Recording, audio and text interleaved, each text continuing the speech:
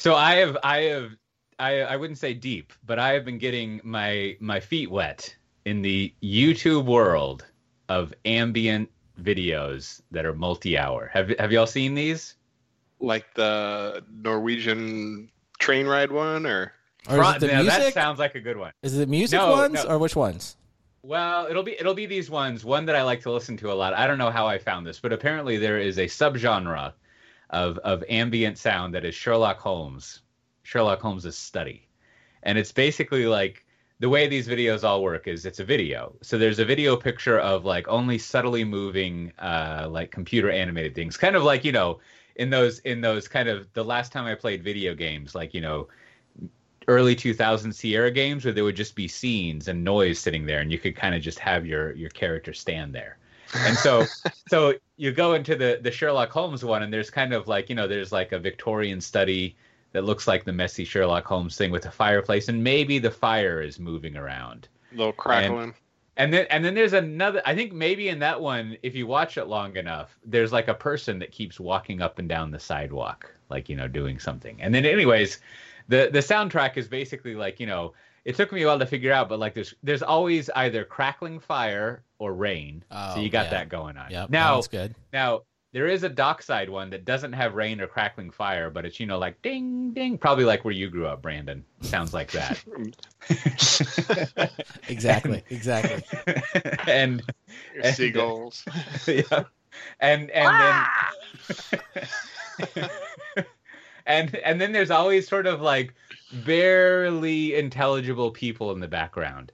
So like in the Sherlock Holmes one, you can hear people outside walking around, and then all of a sudden, in like minute 33, and then minute 66, and then minute whatever, you can hear someone saying like, "Oh, hi, Jerry. Oh, it's right over that way." There's sort of like some little guy hustling newspapers or whatever on the street. But yeah, there's a whole bunch of them. There's like medieval tavern. You got like wooded forest.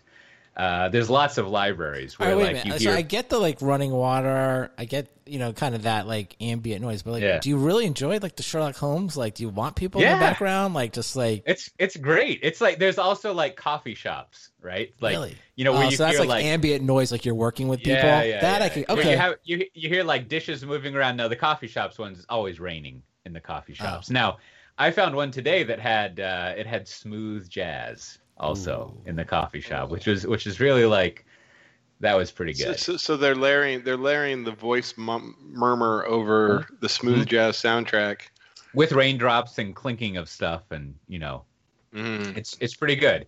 Now there's another one, a whole other genre you can get into that is the ambient noise of various Star Trek things. So you can get the Deep Space Nine promenade.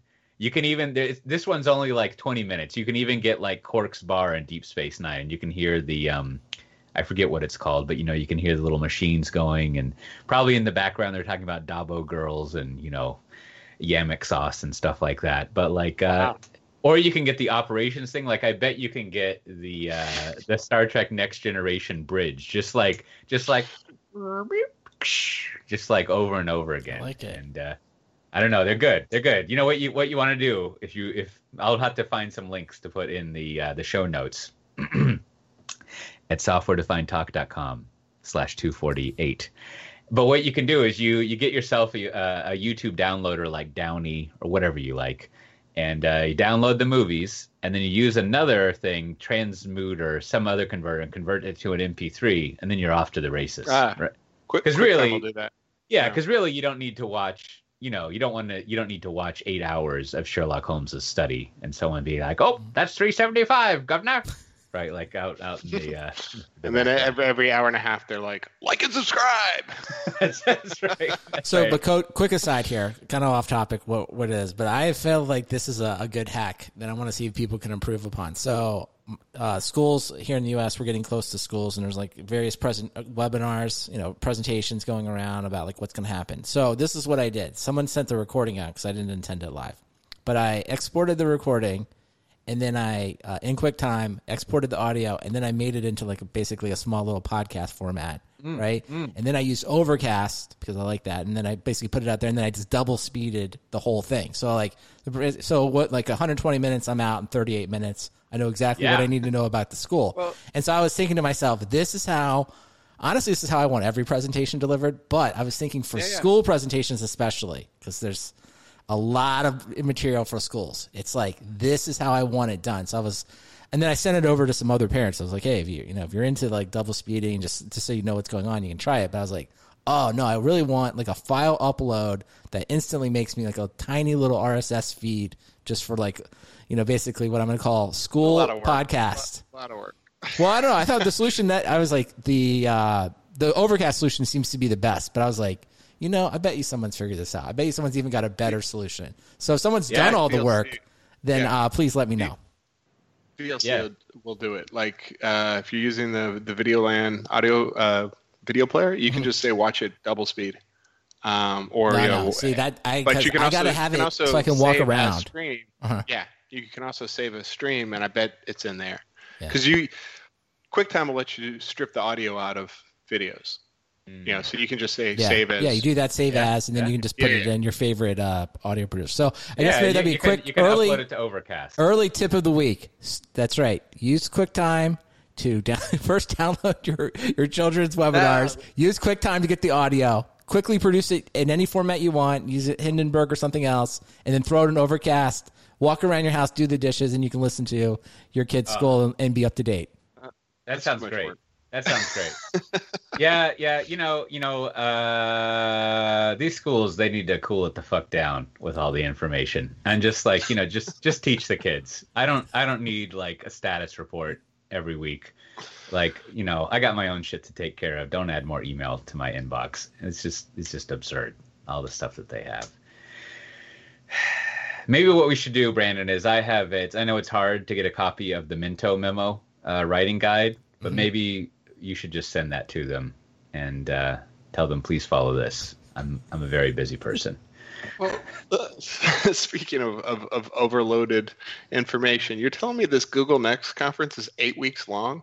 Yeah, so this is the deal. So Google Next, this is what they're doing. They're basically doing an 8-week conference, started last week, and then it's broken down by different subject areas. So I think it's like week by week in sports. You kind of have to look at the opponent to see if you're interested. You're like, that's going to be an easy game. I don't really need it. So like this week, while we talk a lot about collaboration, not really something I have to like I don't really need to know the roadmap of Google's upcoming Office tools or whatever it is. But like last week was the Thomas Curry, and he kicked it off with industry highlights. Next week, week 3, I'm looking forward to Infrastructure Week. That's a big week for me. I'm interested. Week 4, security, probably going to attend some. I don't know. Data analytics, week 5, not really sure. Database management, databases 6, potentially in there.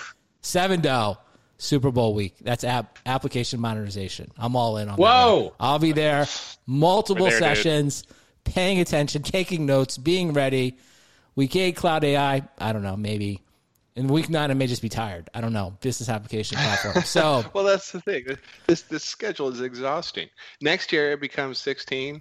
The year after that it's 32. It's Google half year. Oh my gosh, it's gonna be crazy. Well, I will say this. So if you watch, because I pride myself on always watching these keynotes, and so I watched Thomas Curry on.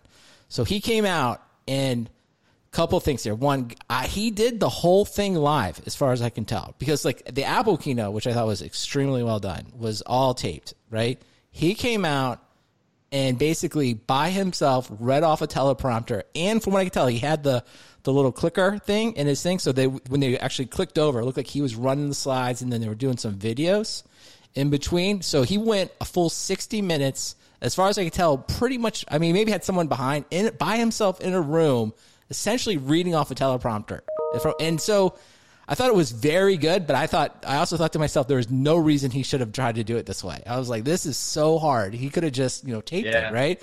But he did a good job. I don't know. I just think like when you're by yourself and you're basically reading, as people probably heard on this here, like even an ad read, even something simple, it can be hard for a long period of time. So he did it, but I thought that was my critique, was just, like, I don't know, like you did it and it was really hard, but you could have made it easier. You could have just taped it, and like I would not have felt bad about that at all. Yeah.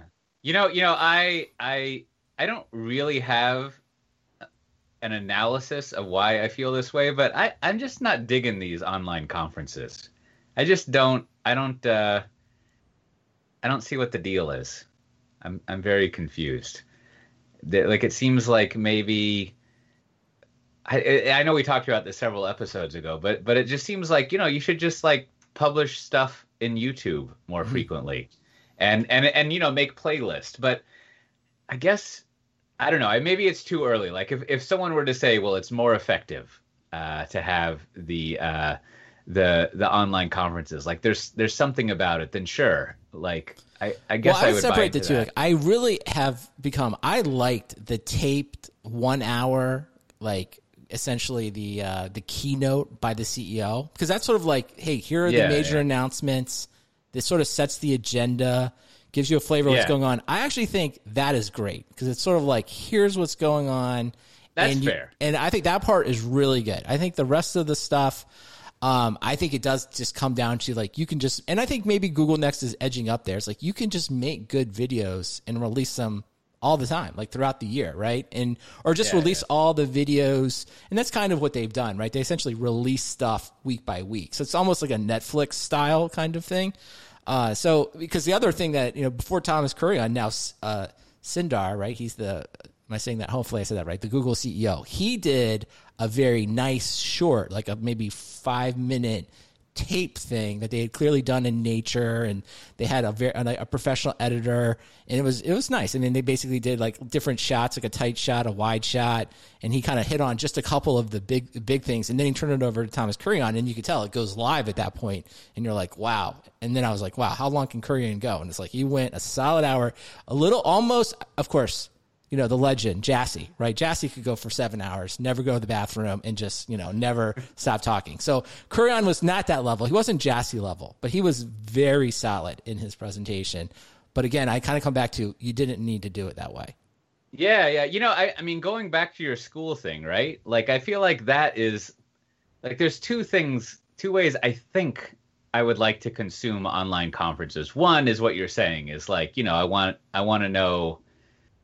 Like, I sort of want to run it on double speed. I don't know if that's literally the case, but it's sort of like there needs to be a more efficient way of consuming that stuff, right? Like, I do a lot of conference stuff on all sides of the whatnot, and I watch a lot of conference things and everything. And the second thing is, I almost maybe like if you miss out on a conference in person, right? There's basically the thing you're missing out is sort of like the like bookmarking it as a special event that's happening. And I don't know, it's like the difference between like going to a physical school and doing whatever kind of bullshit lie remote learning is, right? Like, it's just like, and so maybe something that would be interesting is kind of like, in your world, sort of like an ESPN of like conferences, where there's this whole other layer of people who are like, here's the highlights. Here's our analysis of what's going on here. Because, like, when you go to a conference and you see a big keynote, you're like, I'm pretty sure 30 to 90% of this is just utter bullshit. And so, like, what I would really like, I want those commentators. Like, I don't know what ESPN show it is, but there's the guy who's always got some wacky shit written on a whiteboard behind him, and they're, like, moving around. Like, it would be nice if there was some third party that was kind of like commentating and remixing on this, and you could just get like your 30-minute summary of like what's going on. And you would think like the analyst people would be the ones who could kind of fill in this role. And like, to some extent, the Cube people are kind of like trying that, but then they're also like kind of not, right? Like, they're paid to go to the conference and doing stuff. And the New Stack kind of sort of does that, but you really need like if there's going to be 3 days of a conference online, here's this whole other layer of people who are like, pardon using the word, but remixing and commentating on it and showing us the highlight reel, right? And that would be interesting to like consume. Well, they do. The one part, I agree. Stuff. They haven't gotten to the point where they've got like kind of the third party, right? Because I think that kind of comes later. But most of them will do the self-promoted, right? Like a quick roll-up of like day one. Both Google and Apple will kind of like do like a 3-minute like recap of the day at the end of the day, though, right? And so you can kind of like look at that, and that's just kind of like a note for you to to look at the different sessions. But I was thinking about when I was watching it, I wanted to run this by you, Cote. It would be like, all right, so I really like the video style of these conferences, especially when you're not there because you can get it. So I was thinking maybe one day, hopefully one day, we all can go to conferences again, but would potentially like a film festival model kind of work. The idea is like, I like that. You're going to go like to a screening. So you're going to go see a video that's going to be released at the same time on, say, like Google Anthos, right? And it's going to be 45 minutes, pre-produced. Here's the latest and greatest on Anthos. Now, if you're not at the show, if you're just like a film festival, if you're not at the film festival, you just watch the thing, you learn it, and that's it. But if you took the time to go there, then afterwards, it's almost like the director, but in this case, maybe it's the product manager, your senior architects, your salespeople, they kind of get up and say, hey, you just saw all the great news about Anthos, and then you're there to like answer questions, be interactive, maybe do deals. But it's sort of like because that's the part you really care about. And it's like, why not let everyone get their best presentation completely produced and be ready to see in a video so you can use it all year. And then later on, when you're at the conference, do the things that are, have the conversations that are helpful there, rather than make the person get up, do the PowerPoint in a big auditorium, record that, which is like never that great on video, and then afterwards. So I was thinking maybe that's what it should be. It should be like a film festival, and you're like, oh yeah, I'm going to go see the screening of the new release of Tanzu or Anthos or whatever, and then afterwards I'm going to go meet the major players, and I can talk to them if I care about that. So that was my idea. I was like, bring it together. Like, don't give up on the video. Include it in the actual conference going forward. Yeah. I could see that. Well, has anything? Did you attend any of the Google Next things? Well, the ones are. So we'll go over the big announcements. Were first confidential computing. So the big pitch was, okay, everything today can be encrypted at rest. We know that. Encrypted over the network. We know that. So the place that is still open to attack is like while you're processing your data, doing your computing. That is an area that is, I guess, potentially where you could have some type of security compromise. So that was the first thing they announced, confidential computing. And I got to be honest, I did watch the whole thing. I am not going to tell you I explain how exactly all of this happens. But essentially, while the data is being processed, and they kind of go through the different hardware platforms they've been working with, that essentially it will remain encrypted as you're actually processing it through the processor and in memory, so that, if you will, it's always encrypted. And somehow the processor, much like the Google hardware, that basically it creates a key that's only in the hardware, so there's no way to get that key. So when you're processing the data, you kind of like, you have the key, you're unencrypting it, you're doing your processing, and so you can think of it as encryption all the time.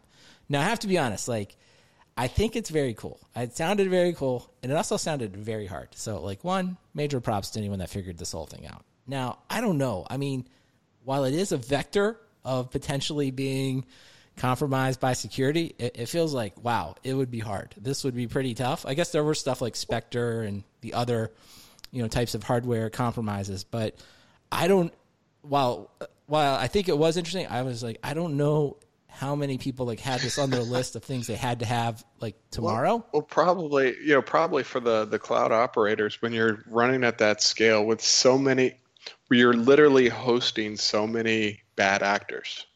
You're giving them access to your systems. You have to come up with these sorts of protection schemes. They've already got people, breaking out of VMs, which is why they run containers inside of VMs. So you have to, break out of 2 compute layers of protection. So this is just yet another layering approach to, we can run your untrusted workloads in our cloud, and you don't have to worry about people breaking out of 3 layers now. Yeah. Well, that was definitely the pitch. And, the pitch was to, this is the hallmark of enterprise customers, your financial industries, your healthcare providers, your government agencies.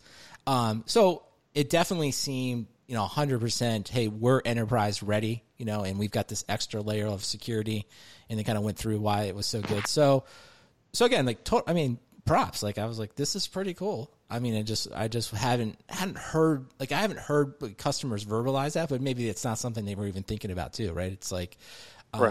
But I was, to me, I was like, great. That sounds like a cool idea. There's some, research lab where they're like, what kind of crazy thing could we come up with? and then they probably come up with a proof of concept, and then they're like, well, we can sell the solution to the proof of concept.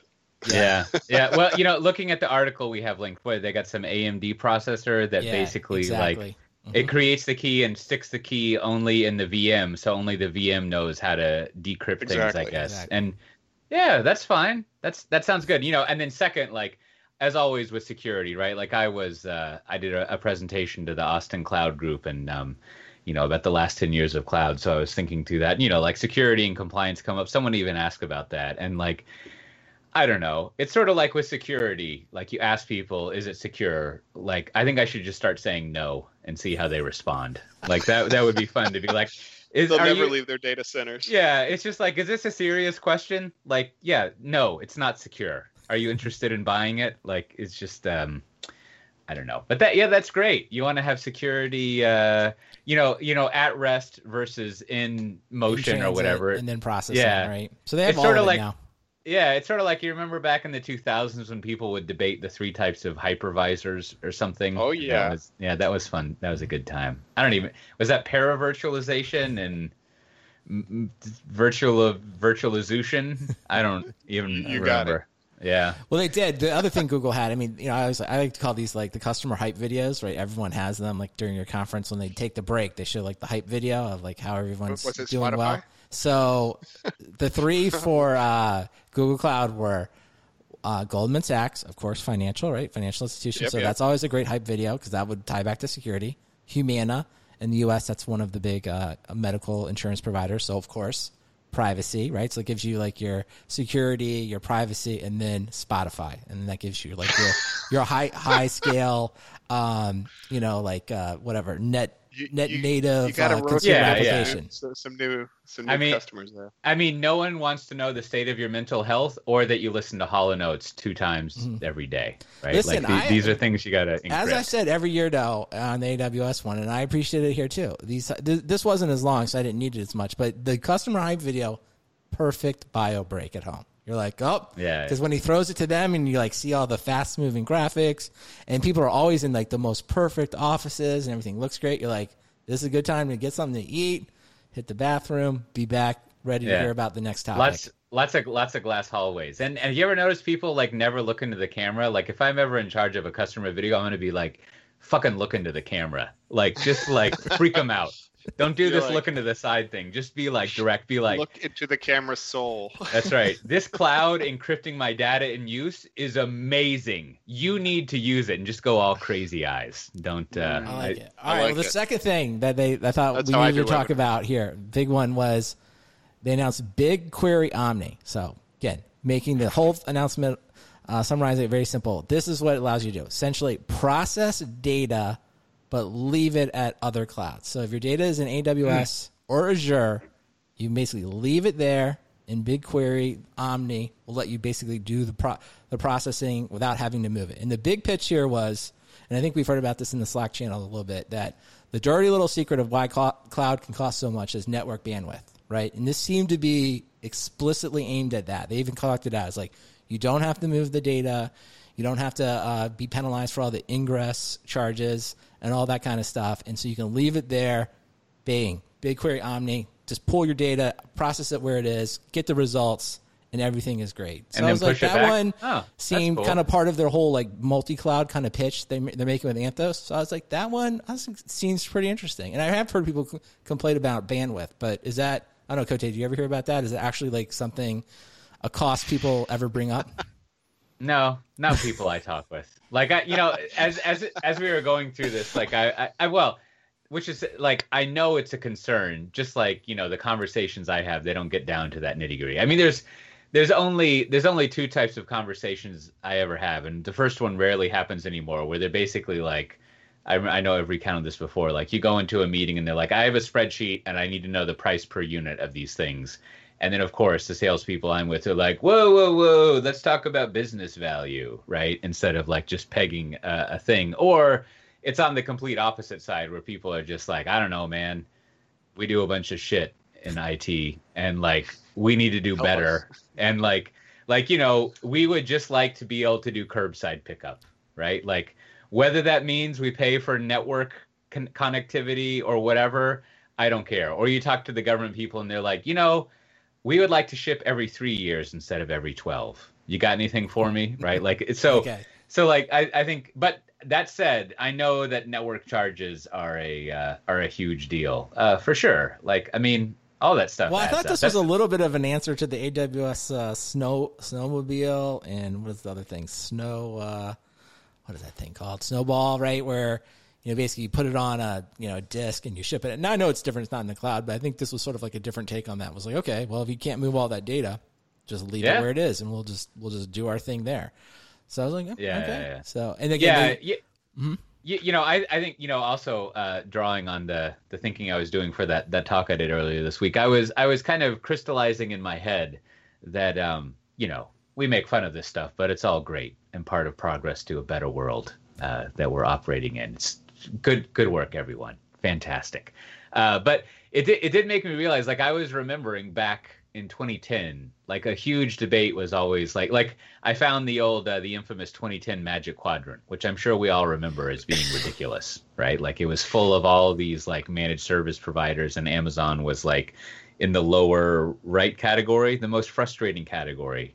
I don't know, maybe the upper left. I forget which category that is, but like, and of course everyone was like, for the infrastructure as a service thing, for Amazon not to be in the lead is weird. But I was reflecting and thinking the reason that is because everyone was, back then, the buyers and the vendors and the analysts were obsessed with this enterprise grade notion, right? Like, you needed, as we joke, you have to integrate with Active Directory, but you need this enterprise gradeness to it.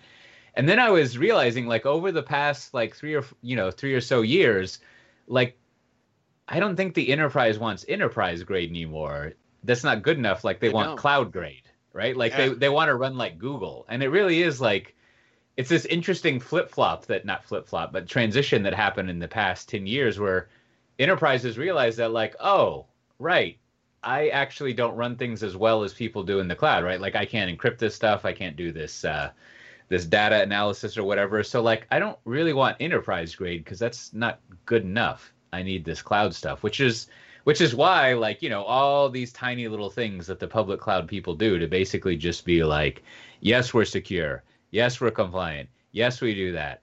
On and on and on. What's the next question? And, versus like back when I was, I probably complained about this on whatever podcast I was at the time. But, back when I was at Dell, there was this big debate about using like SaaS and cloud and how it wasn't enterprise grade enough. And I was like, I don't know.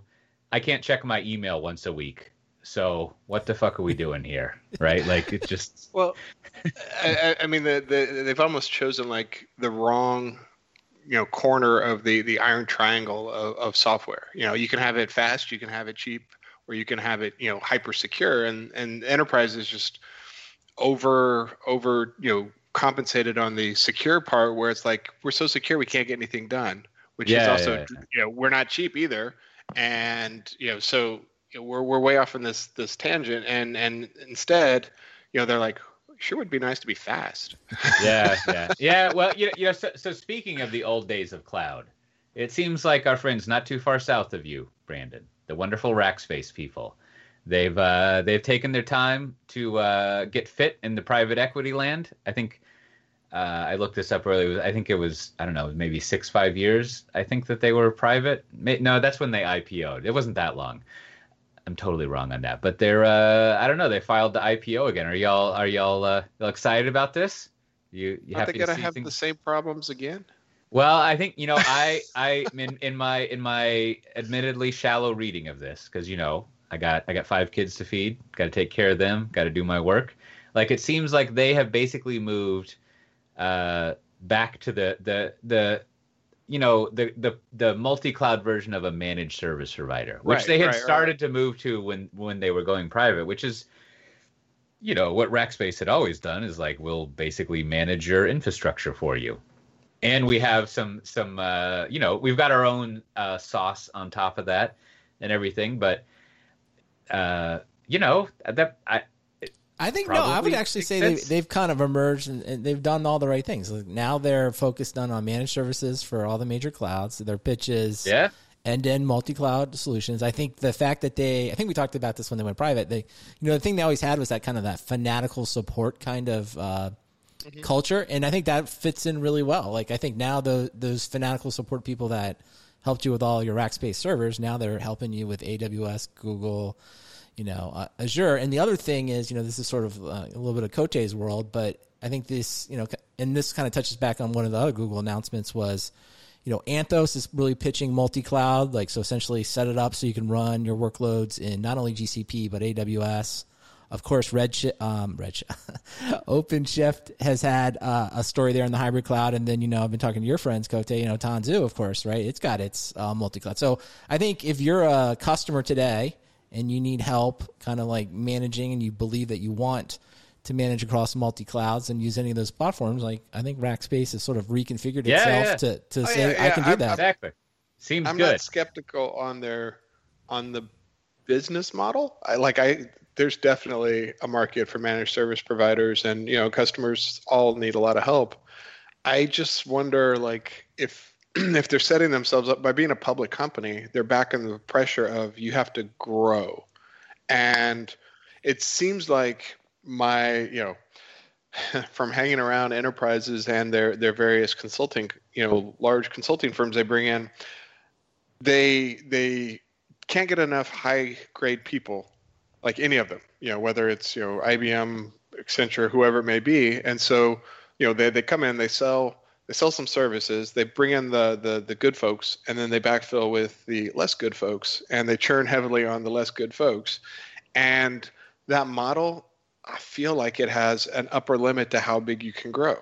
Yeah. And when you get closer to that limit of how big you can grow, your stock starts to suffer because they're like, how come you can't grow this thing at 25% a year? And you're like, because we just can't. I think what the world needs is a non-high growth oriented stock exchange. Now hear me out. Hear me out. Now here in the Netherlands, the interest rate on your checking and savings account is effectively negative because you have to pay a fee each month to have your account. And they don't really pay any interest, right? Now, back in the States, I think the best you can get is between 1.8 and 2%, depending on where you surf your money around. So I feel like what we need to do is we need to get a cadre of companies that have 2 to 8% growth annually, and they can just fucking relax.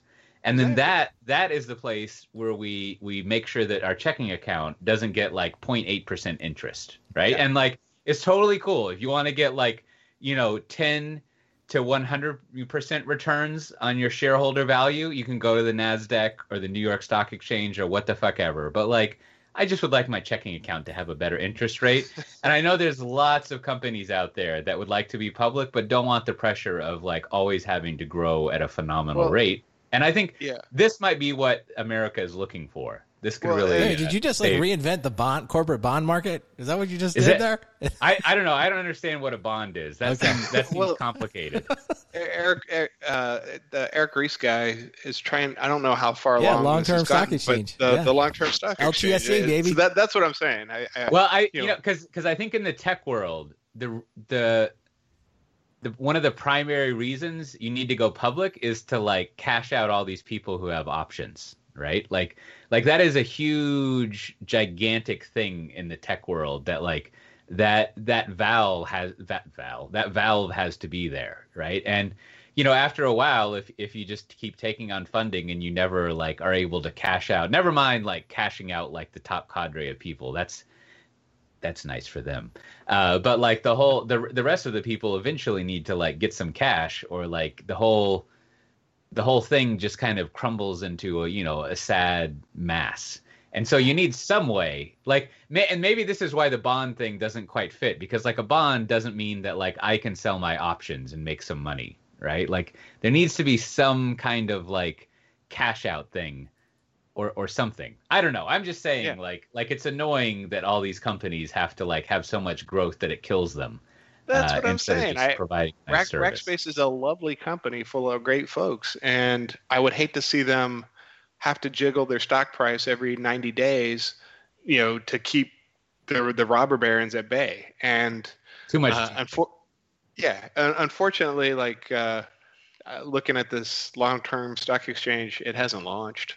right? And so like you can't see any companies who are on it, or anybody who's signed up. So yeah, I worry about companies having to jiggle the numbers because we've been at those companies that they make their quarter through real estate instead of selling software, and that's not tenable. Yeah, this is reminding me that maybe the flaw I made in my career. I knew these people in high school, and their parents like worked for like the IRS, big IRS service center in Austin, and or the city, and their parents would retire when they were like 45 and just like sit around and read books, and like. Yeah, and then we also amongst the three us, we have some like military parents and stuff like that, and relatives, and they sort of just like. They don't make a ton of money like on salary, but then all of a sudden they don't have to work for like 30 to 40 years of their life. And maybe that's bring back the pension is what you're saying. Yeah, I want the corporate bond market apparently, and just like pensions, just like pensions. I think maybe something went wrong somewhere. somehow we got really wrong. Somehow this 401k like got pitched to us as being better, but I don't now. You know what? Now that we're like kind of like halfway into our career, like maybe not. Maybe we should have gone the other way. So yeah, good old 401k. If there's one piece of advice I try to give the young people, and that is just start maxing out your 401k when you have the chance, because no one else is going to max it out for you. This is true. This we know, we can confirm. Yeah. You that's a great American value that we're spreading to the globe, is you have the utter freedom to totally fuck up your future. What is we it? We Isn't are it not just you're on your own, like make good decisions. Yeah. You're on your own. Yeah. Congratulations. That's right.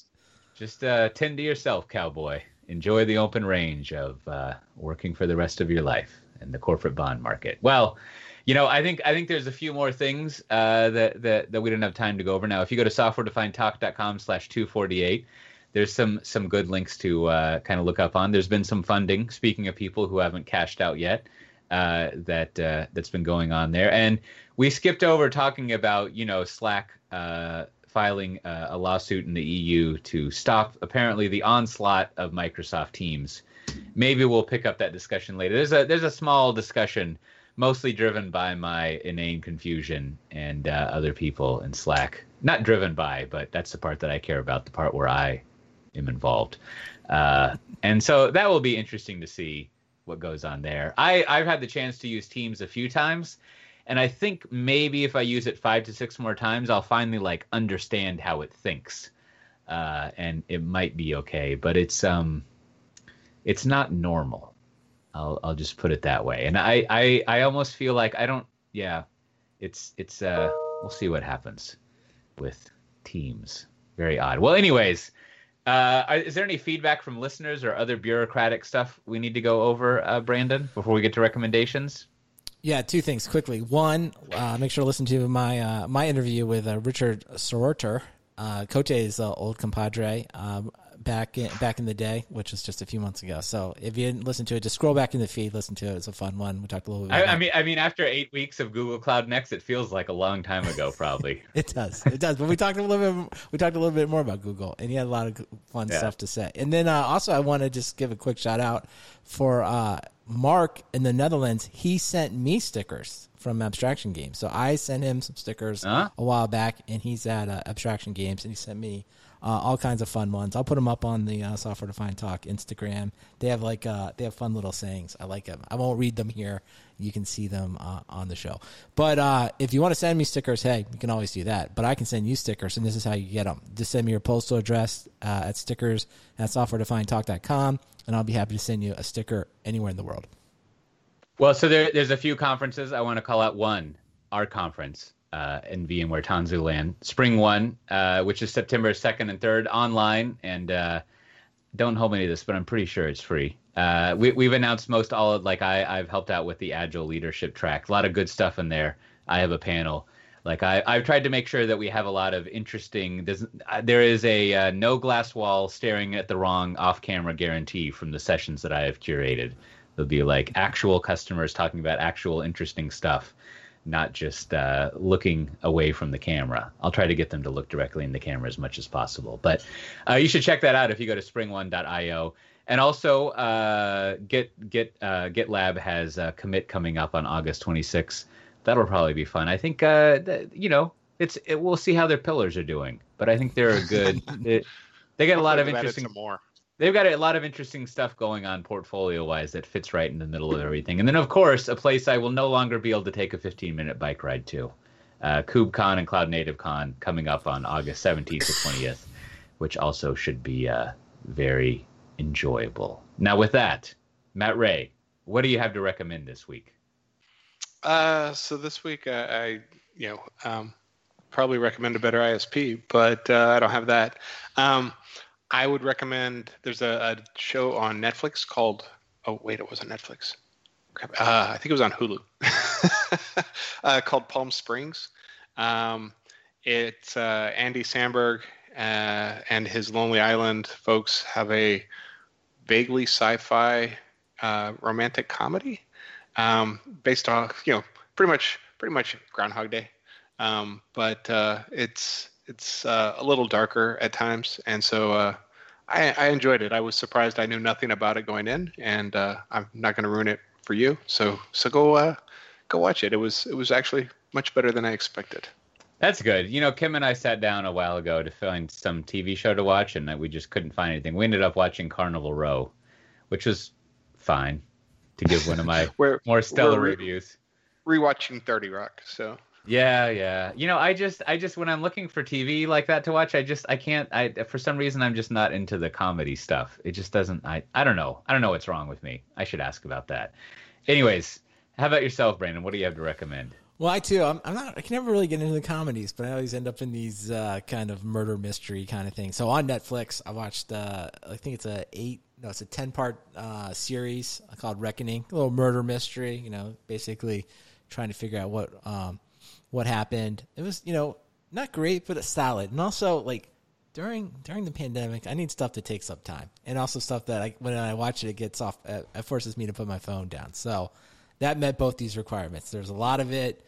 It was just interesting enough to, me not to keep my phone on while I was watching it. And, it helped kill some time during the long, hot summer here in Austin, Texas. So check out Reckoning, Netflix.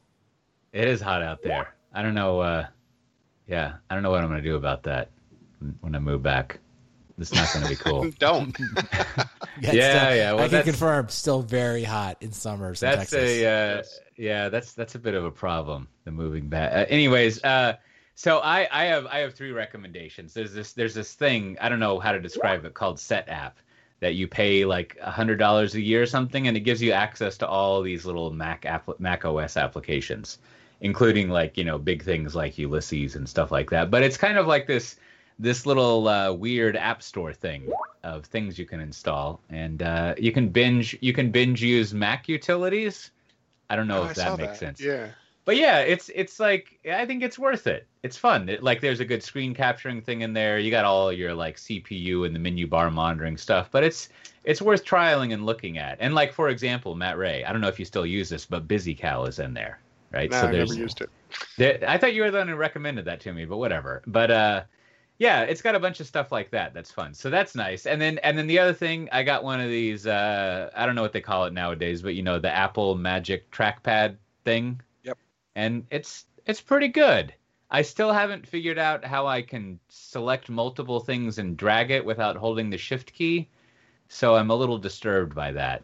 But I think it's worth having. Because have you given up the mouse in favor of the trackpad 100%, or you got both? Well.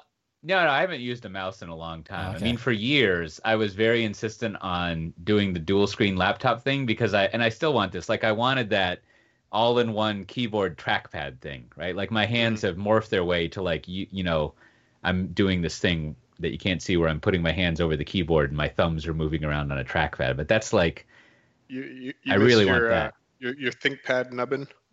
No, I don't want the nubbin because I use my, if you imagine my fingers on a keyboard, right? Mm-hmm. And then I use my thumbs to move the trackpad around. Oh, because it's on the laptop. Kote's doing it all on video right now. It's very entertaining. Yes. He's doing it. He's perked up. I like it. Yeah. Oh, it gives me the willies. He's wiggling his thumbs. It's good. Yeah. It's fantastic. And then finally, my third recommendation, there's this app that I've been using called Vino, I think, and you can take a picture of a wine bottle, and it uses, I assume, machine learning. Okay. And it'll tell you like what this wine is, what the rating is, even what it costs in your local area. And I discovered recently, I got a bottle of champagne, sent to me nicely recently, and I liked it. So I took a picture of it. And you can order, I don't know what you can do in Texas or various states, but here in the Netherlands, you can just like order right from the wine app. And like it got delivered the next day. It was amazing. Nice. Whoa. And so like I just felt like I was in the fucking future there, right? Where I like just, scan a bottle of champagne that Kim and I had just emptied, and the next day I have more. Like that's like some first class Snowpiercer level stuff right there. I should probably be careful of.